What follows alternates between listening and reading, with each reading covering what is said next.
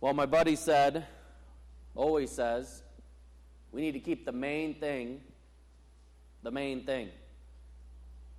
And the main thing is Jesus Christ. And the author of Acts, he's done exactly that. He's kept the main thing as Jesus Christ. I've enjoyed my time learning and studying from the minor prophet of Habakkuk, and I hope that you have enjoyed your time as well in that book. But I'm beyond excited about our new adventure as we dig into the book of Acts. There are 28 chapters in the book of Acts, 1,007 verses. Book of Acts is actually a volume 2. Volume 1 was the Gospel of Luke. Gospel of Luke had 1,100 verses in it on its own. The author of both of these books is believed to be the physician named Luke. He never identifies himself in either of the books officially, but we gather that from several different verses. We believe he was a strong companion of Paul's. Colossians 4:14 says, Luke, the beloved physician, greets you. In Philemon, verse 24, it says, and so do Mark, Aristarchus, Demas, and Luke, my fellow workers. Then we see in 2 Timothy 4:11, Paul says, Luke alone is with me. You connect all these verses that are found in Acts and where the author includes himself in the story. There are times where the author actually includes himself in the form of pronouns. Acts 16:10, for example. When Paul had seen a vision, immediately we sought to go on into Macedonia, concluding that God had called us to preach the gospel to them. He continues that in verse 17. The author does the same thing in Acts 20, 5 through 15, 21, 1 through 18, and in chapters 27 and 28, where he's using those pronouns.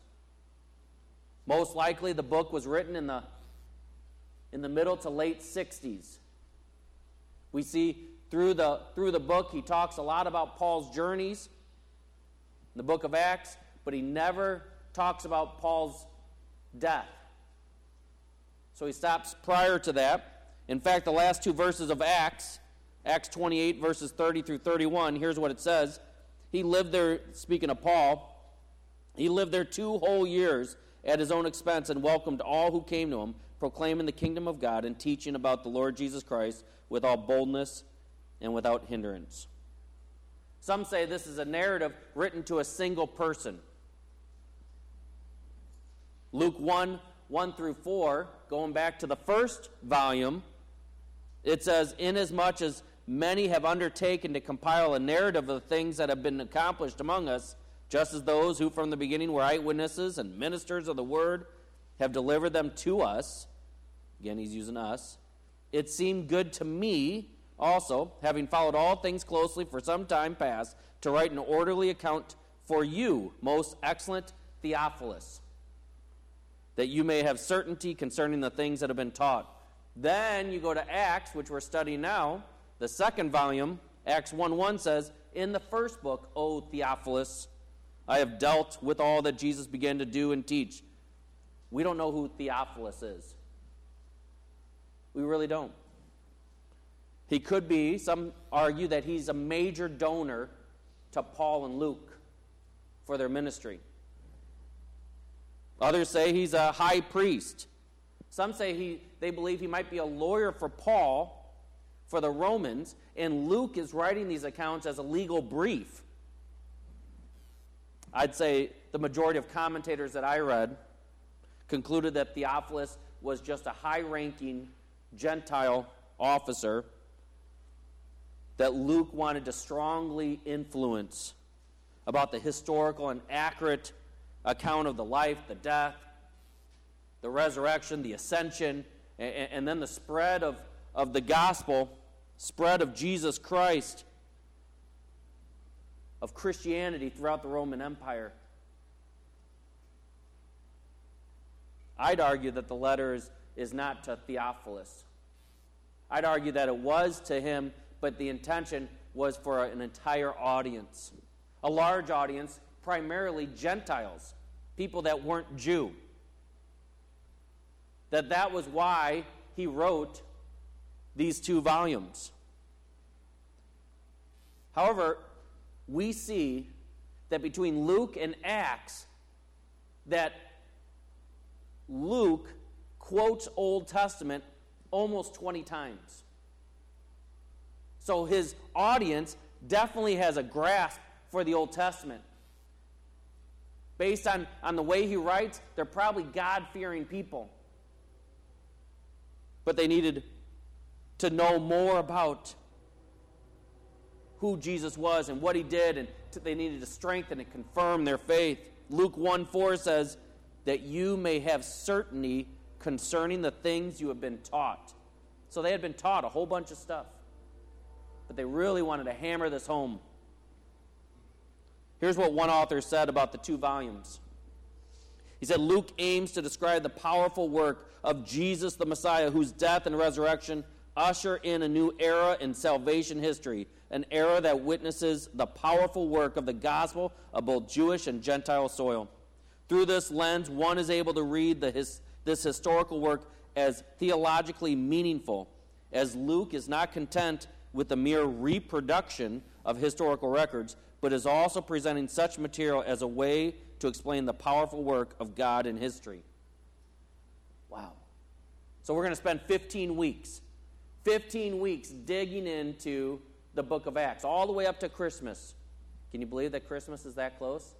Christmas is 16 weeks from now. Just letting you know that. We're going to get through the first 8 books. Then we're going to take a hiatus. We'll pick it back up in the second week of March, I believe it is, and we'll move through all the way through Acts chapter 12. We'll then take another hiatus and pick it back up either in later 2018 or in 2019. We're planning ahead. So you're in the know. You understand where we're at, why we got here, what we're about to do. If you would join me in standing, I'm going to read the first 5 verses of the book of Acts.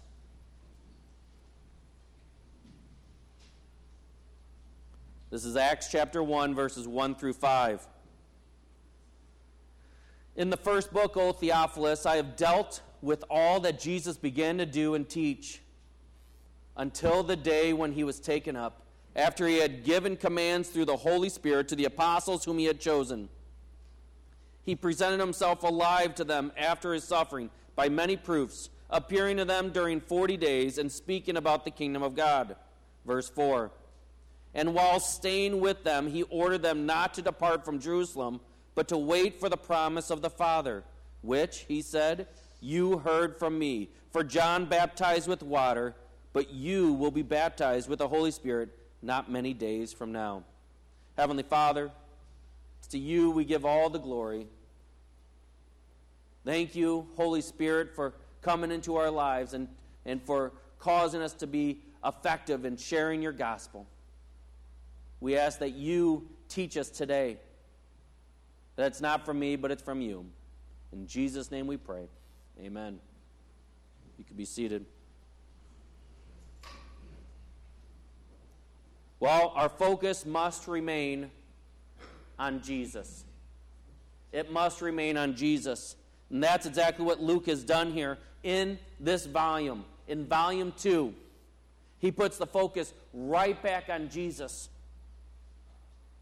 You see, Luke, he's been serving with Paul. He's been serving alongside Paul, and he has spoken to the disciples. He's interviewed eyewitnesses to what has happened. He's been very, very careful with his study and his understanding. And now he has a message to share. He has a message to share. And I'd say that when we are trying to keep the main thing, the message needs to be focused on 2 things. It needs to be focused on Jesus, and it needs to be focused on others. Focus on Jesus and focus on others, with the exception of the verses that I already commented about, where Luke uses pronouns. Everything is focused about Jesus and about the salvation of others and how Jesus has affected them and what Jesus is doing through them, what the Holy Spirit is actually guiding them and creating in them. Many of us, we sit back and we focus in on ourselves. We say, woe am I. This is so hard. This work is too difficult. This life is too much. I can't do it anymore. And that's the wrong focus.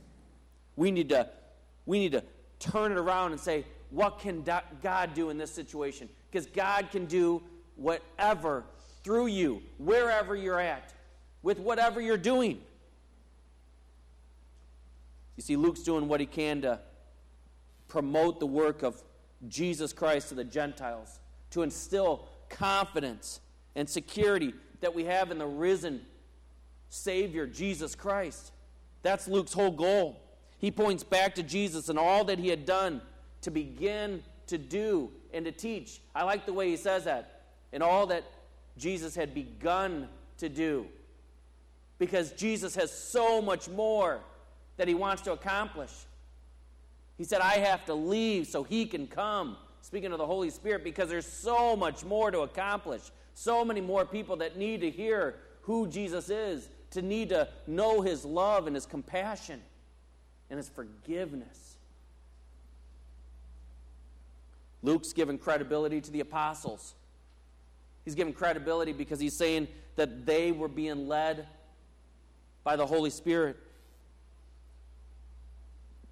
You see, he wants to make sure that everyone, you'll see this in the book of Acts, everyone was assured that it was true that Jesus was resurrected. We just read that. They all could see Jesus for 40 days at different times, that he was resurrected, that it was real. He wants to convince them, prove that, offer more convincing. People can go and ask about that. Verse 3 said he presented himself alive to them after his suffering by many proofs, appearing to them during 40 days and speaking about the kingdom of God. You see, they got to see Jesus Christ. We get the blessing of believing without seeing. And they had the blessing of believing while seeing. You see, our message needs to be focused on who God is and what he has done. 80% of the United States proclaim that they're Christians. A majority of those people don't know Jesus. And if they think they know Jesus, they don't know him personally. The message needs to be taken to our neighbors, needs to be shared with people around us. Romans 1:16 says, "For I am not ashamed of the gospel, for it is the power of God for salvation to everyone who believes, to the Jew first, and also to the Greek."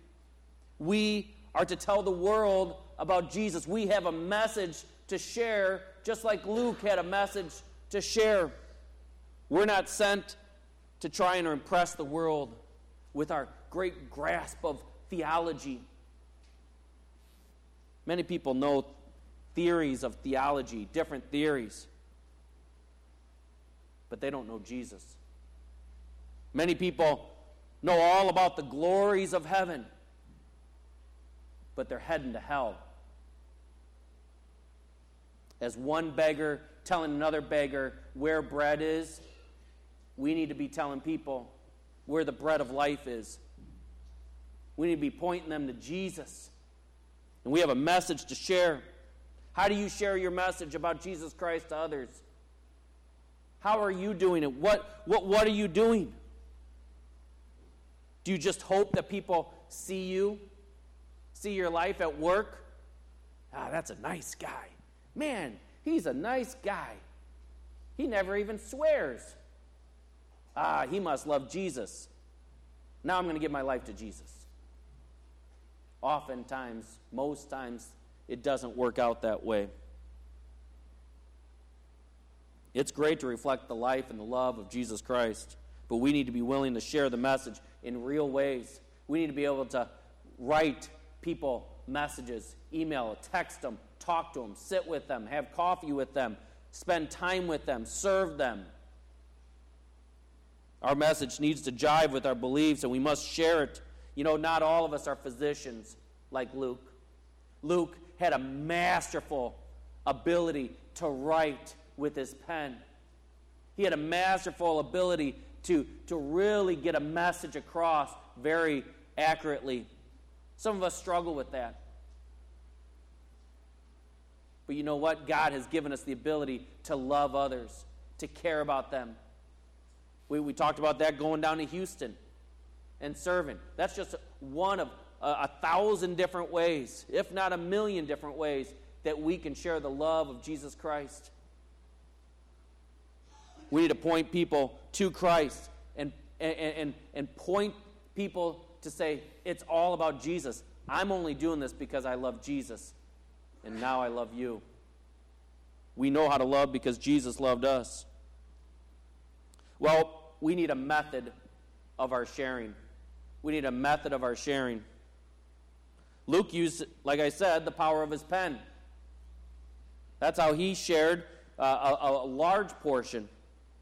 Through his life, though, Luke used many other methods. Many different methods he used. He had a message about Jesus Christ, and he went and served alongside Paul. And he shared encouragement with others. No doubt he listened to testimonies of people who loved Jesus, and then he shared those stories. I thought about the encouragement that Luke must have had with Paul. He must have been a tremendous encourager in Jesus Christ. You guys remember in 2 Corinthians, Paul said, 5 times I received from the Jews the 40 lashes minus 1. 3 times I was beaten with rods. Once I was stoned. Luke, the physician, was by his side. Many of those times offering encouragement, I would assume, based on what we read. He was there to mend them and to help them and to love them. That's sharing all about your love with Christ to somebody else. That's committing yourself. And then you use that, and people are watching. People are seeing that. Like Luke, we also need several ways that we could share our message, share the gospel with people. Sometimes it happens through individual relationship building. Individual relationship building. Perhaps probably the best way of ever sharing the gospel is through individual relationship building. We see that over and over. It's the best way that we see Jesus Christ actually changing people's lives in his example. It's definitely the best way that you can invite somebody to church through individual relationship building. Somebody once said, there can be no discipleship without relationship. There can be no discipleship without relationship. Jesus was extremely intentional about building relationships with his followers. And they were essential. These relationships were absolutely essential, and its influence allowed Jesus to develop those who followed him into productive disciples who, in turn, would spend their lives investing in others as well. I think of a guy named Doug. I met Doug Hodges at Northern Illinois University in 1996. We were both physical education majors. And Doug and I, we got paired up to team teach. And we both were kind of like-minded. We were both kind of loud and happy and excited, and we could gain people's attention on the field and get them to do whatever activity we wanted them to do in an orderly way. Doug and I would laugh at similar jokes, and And we were similar heights, and we enjoyed having a burger at McDonald's at times. There was something that Doug and I weren't similar about, and that was our love for Jesus Christ. You see, Doug didn't know who Jesus Christ was. And Doug and I, we continued our relationship. And as we grew in our relationship, I did not share Jesus Christ with him. But I continued to pray for God to show me the right time to intentionally speak about who Jesus Christ was. While we were doing life together, at one point I was going to NIU. I was always commuting from Newark. I went there 6 days a week at one semester. We spent a lot of classes together. And he would see me witness and share Jesus' love to all kinds of different people. Strangers, people that him and I both knew, but I didn't share with him directly. I just continued to love him. I didn't know why, but I was asking the Holy Spirit to guide the conversation. I built a relationship. In the fall of 1998, I remember I was walking out the doors of the physical education building, and there was Doug sitting on the bench right before the parking lot. I sat down next to him, talked for a while, and he started asking me all kinds of questions about who Jesus was and what in the world was I doing and why am I so different. And I just shared. You see, I had a message to share with Doug. At that time, Doug gave his life to Jesus Christ. It wasn't until yesterday that I tracked Doug down. You see, kids, I didn't have a cell phone back then. I didn't have an email address. I might have, NIU email, I guess. I don't remember. Got a Hotmail address in 1999, I remember. BillSherry97 at hotmail.com. That was my first real email address. So I lost communication with Doug Hodges. But you know what? I had a message to share. I shared it with a lot of different people at NIU, but I built a relationship with Doug. And I shared it with him because it was an opportunity where there was trust built. There was lots of trust. Individual relationship building is absolutely crucial. It's crucial for us here at the Creek. You have to believe that individual relationship building is crucial. If you're going to invite somebody to come with you to church, if you're going to invite someone to come with you to the barn bash, if you want to invite someone to the barn bash, we'll take care of the cost. We'll figure that out. Use it as an opportunity to share your love for them. You don't ever have to talk about Jesus Christ. I'm not telling you to go against the Holy Spirit. Allow him to guide. But build relationships. When you build the trust, you can invite. That's what we do with the kids.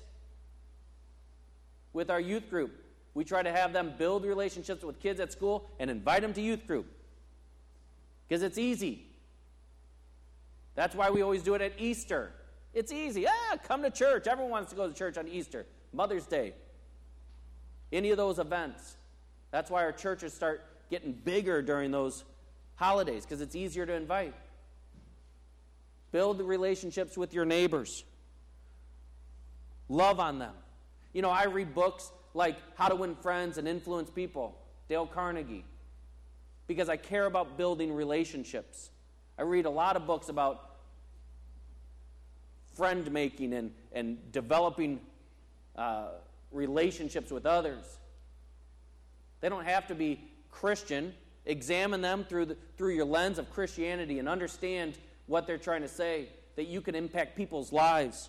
That's what Sherry, my wife's been doing for years with her business. She's been building relationships with individuals, building trust. Julie, she's doing that currently with a lot of different foreigners that are in the country. people that she's teaching, people that she's working alongside. And it's given her opportunities to invite, to welcome, and to share your message, which is the gospel. That's what Luke is trying to do here. Luke's trying to, hey, here's a message. This is a message I learned. I want to share it with you, Theophilus, and other people. Now go, keep sharing this on. And that's what we need to do. 1 Peter 3:15 says, 1 Peter 3:15, but in your hearts honor Christ the Lord as holy, always being prepared to make a defense to anyone who asks you for a reason for the hope that is in you. Yet do it with gentleness and respect. I know so much more about Jesus Christ than I did today than I did in 1998 sitting with Doug Hodges. But you know what I did know in 1998? I knew that Jesus Christ loved me so much that he died for me. I knew that he forgave me, that he gave me a new life. And I wanted to share that. That's all you have to know. If you are in love with Jesus Christ and you know what he has done for you, you know the forgiveness he has given you, that's all you have to share. And the rest becomes, hey, let's figure it out together if you don't know the answer. Well, sometimes our method of sharing our message needs to be done through small group gathering. Small group gathering. Of course, pastor's going to share about small groups. We do have a small group, by the way, on Wednesday nights here at the church, 6:30 p.m., and it is a great night of digging into God's Word, fellowship, prayer, enjoying food. But it is important. Jesus, he built individual relationships, but he also built small group relationships. We see that with the 12 disciples, the 12 apostles. And then he moved it into the 3, where he really developed them into a different level. As moms and dads, we need to do this with our children.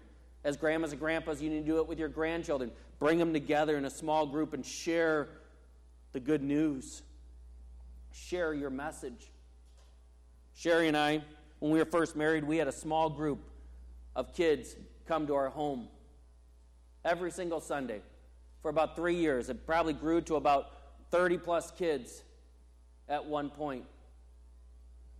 We built relationships through serving the community, at camps, as coaches, just working with different things at the school.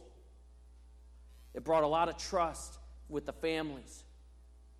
And those kids started coming to our house, and we fed them. We entertained them. And we trained them.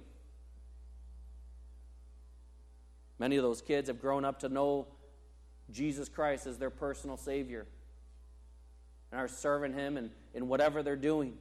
I'm not saying that was from us. But God allowed Sherry and I to use our home and our time together as a group so we could share the message. It's not us. It's God. God is the one who does the work.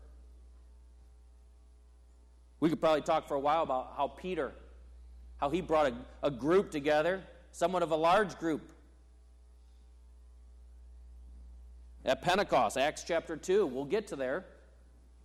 Peter ended the message. Here's what he said at the end of the message. Repent and be baptized, every one of you, in the name of Jesus Christ for the forgiveness of your sins, and you will receive the gift of the Holy Spirit. He spoke many other words, and then in verse 41, here's what it said. So those who received his word were baptized, and there were added that day about 3,000 souls. I'd say the method worked. I'd say it was productive. Not because of Peter, though, but because of the Holy Spirit's work and the work that Jesus had done in the training of Peter and the other apostles. You have to remember that in your message, you have a message, but it's not your message. You're just a messenger. It's like the UPS person bringing in a package. It's not their package. It's from somebody else. They're just delivering it. Our message is God's message. And we are just called to share it with other people, to deliver it. A method that is crucial is to heed to the prompting of the Holy Spirit.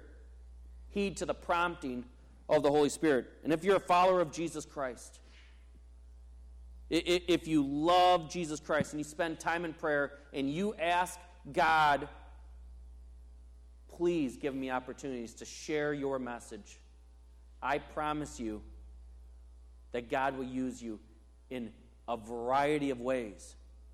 The Holy Spirit will prompt you.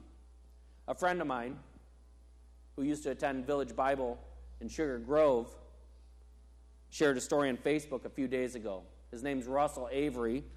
Now serves as the student ministry director at Crossroads Community Church. Basically, he was at Walmart. He was on vacation.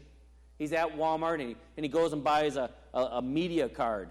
I think he said a media card. That's a long one. Must have a Sony or something. And so a memory stick, he said. And he bought that memory stick. He asked the guy in the electronics department, hey, can I buy it here? Electronics guy is like, oh, okay. And so he goes and purchases it. You guys have probably done that where you buy it in the electronics department. And the guy was strange. Like, he didn't want to look at him. He was scared of his own shadow. And so Russell, if you know him, he's kind of loud and wants to talk and very, very friendly. Great guy. And just starts digging in, trying to have conversation with him. And the guy starts talking back a little bit about, oh, you're on vacation? Oh, okay.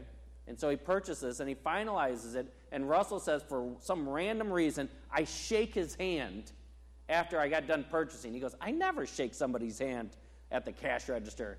Hey, thanks, have a good day. So they departed, and as Russell was walking away, the Holy Spirit grabbed him and said, you need to go back to him and talk to him about me. Russell didn't want to, but he heeded the prompting of the Holy Spirit and went back and said, hey, well, so I work at a church and wondering, where do you go to church? And the guy looked at him strangely, like Russell had 3 eyes. And he goes, we can't talk about that here. And Russell's like, okay, well, I'll be praying for you. Have a good day.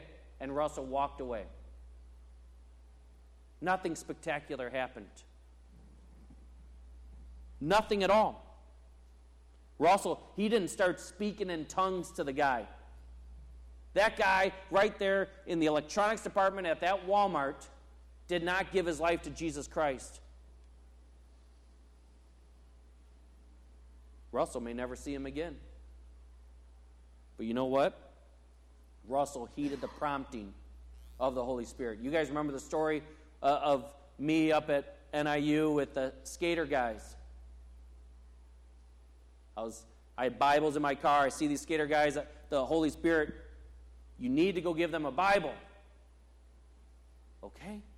I grab a Bible. It was at McDonald's.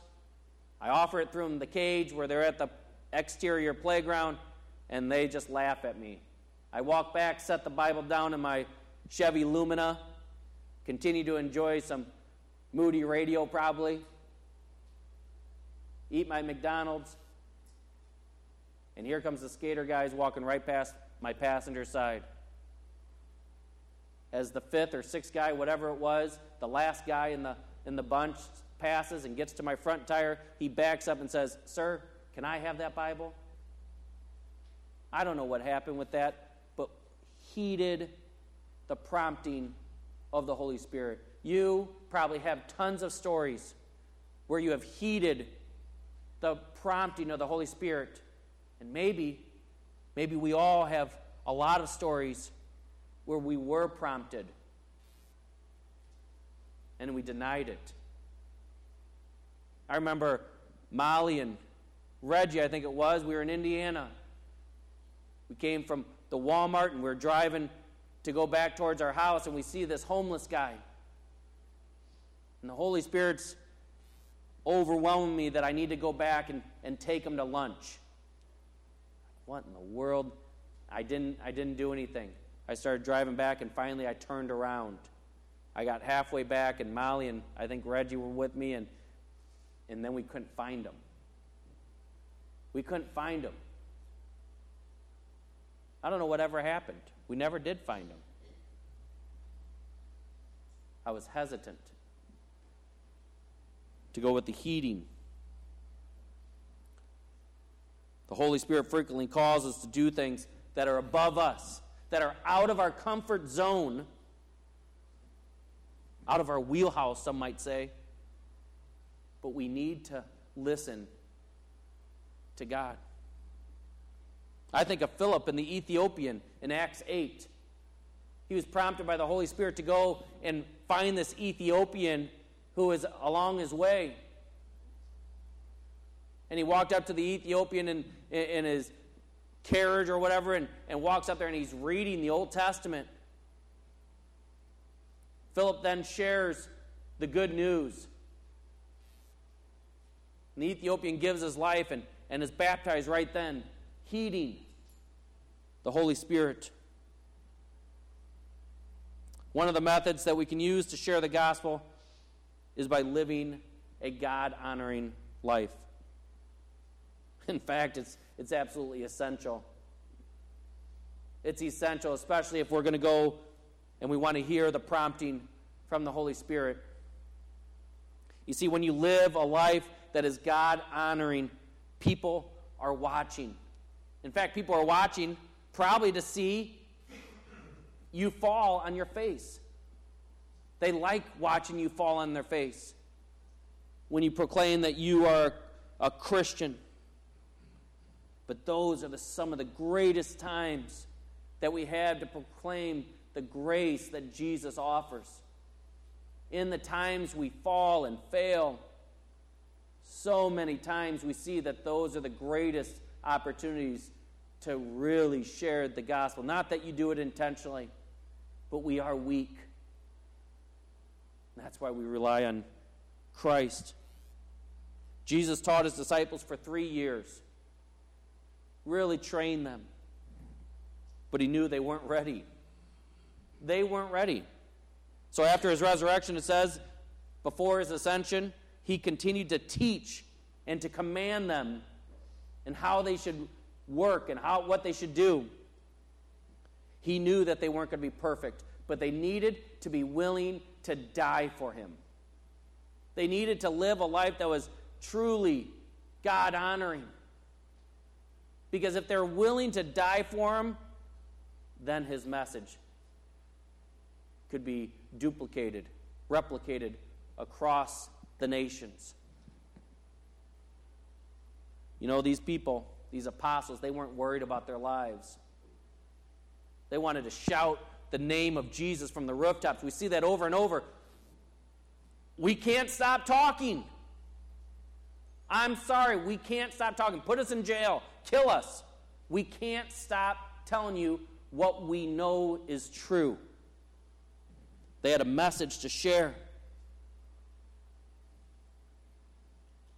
They were listening for the prompting of the Holy Spirit. They were gathering as small groups. They were getting together as individuals, sharing the gospel, spending time with people in their homes. And as they shared, more people would commit their life to Jesus, and then those people would share. We must be like Paul when he spoke to King Agrippa. Our goal must be to defend the gospel at all costs. At all costs. We are to spread the message that we have been given to everyone who's willing to hear. That's why we do what we do. That's why we're all over the place. Not just meeting together, not just secluding ourselves from the world. We are all over the place. This is not a Christianity bubble.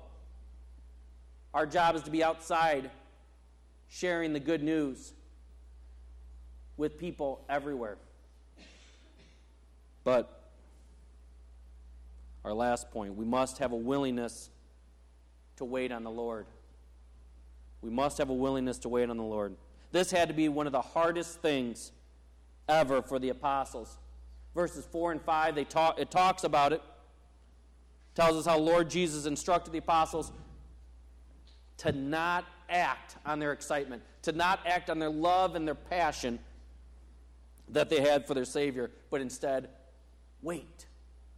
Wait. Listen to this. Acts 1, 4 through 5. And while staying with them, he ordered them not to depart from Jerusalem, but to wait for the promise of the Father, which he said, "You heard from me, for John baptized with water, but you will be baptized with the Holy Spirit not many days from now." Well, just like the apostles, our trust must be in the promises of the Father. They must be in the promises of the Father. I like the way John 14 puts it. John 14, verses 15 through 17. Here's what it says. "If you love me, you will keep my commandments, and I will ask the Father, and he will give you another helper," capital H, "to be with you forever, even the Spirit of truth, whom the world cannot receive, because it neither sees him nor knows him. You know him, for he dwells with you and will be in you." What a beautiful promise that we get from the Father. Our Father has made us many promises. Deuteronomy 31:6 says, "Be strong and courageous. Do not fear or be in dread of them, for it is the Lord your God who goes with you. He will not leave you or forsake you." Psalm 37:28 says, "For the Lord loves justice. He will not forsake his saints. They are preserved forever, but the children of the wicked shall be cut off." 1 Corinthians 10:13, "No temptation has overtaken you that is not common to man. God is faithful, and he will not let you be tempted beyond your ability, but with the temptation he will also provide a way of escape that you may be able to endure it." Our God has given us many promises. We also must put our trust in the guidance provided by the Holy Spirit. Our guidance provided by the Holy Spirit, verse 5 says once again, "For John baptized with water, but you will be baptized with the Holy Spirit not many days from now." This was a huge deal. As you probably know, it's a huge deal. The apostles realized and understood who the Holy Spirit was. They knew Jesus was God. They knew the Holy Spirit was God. But their understanding came from the Old Testament also, along with the teaching of Jesus. But in the Old Testament, we see that the Holy Spirit was given selectively and temporarily. The Holy Spirit would indwell in certain people. We saw in 1 Samuel how the Holy Spirit rushed into Saul, the soon-to-be king. Not many chapters after that, we saw the Holy Spirit leave Saul and go into the future king David. David says in Psalm 51:11, "Cast me not away from your presence, and take not your Holy Spirit from me." He had watched the Holy Spirit go into Saul, or he knew it was in Saul, and he saw it leave Saul. And he knew the Holy Spirit came into him. That's why John 14 is so powerful. Think of these words. Jesus explained that the Spirit would dwell with you and in you. See, God seals his followers with the Spirit. And the seal, it shall be with us until the day of redemption. Romans 8:9 says, "You, however, are not in the flesh, but in the Spirit, if in fact the Spirit of God dwells in you. Anyone who does not have the Spirit of Christ does not belong to him." Once the Spirit dwells in you, he never departs. He never departs like he did with Saul. We must understand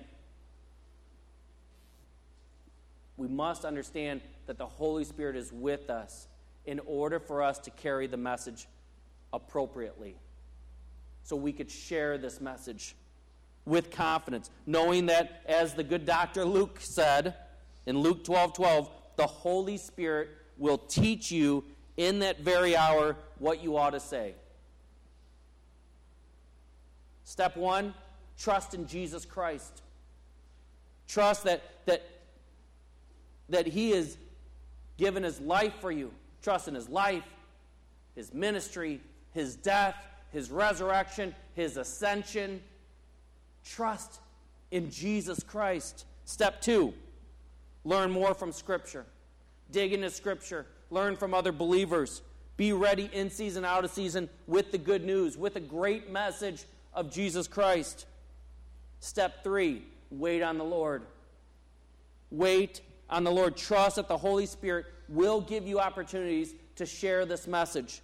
And step 4, heed the Holy Spirit and watch for God to do the work.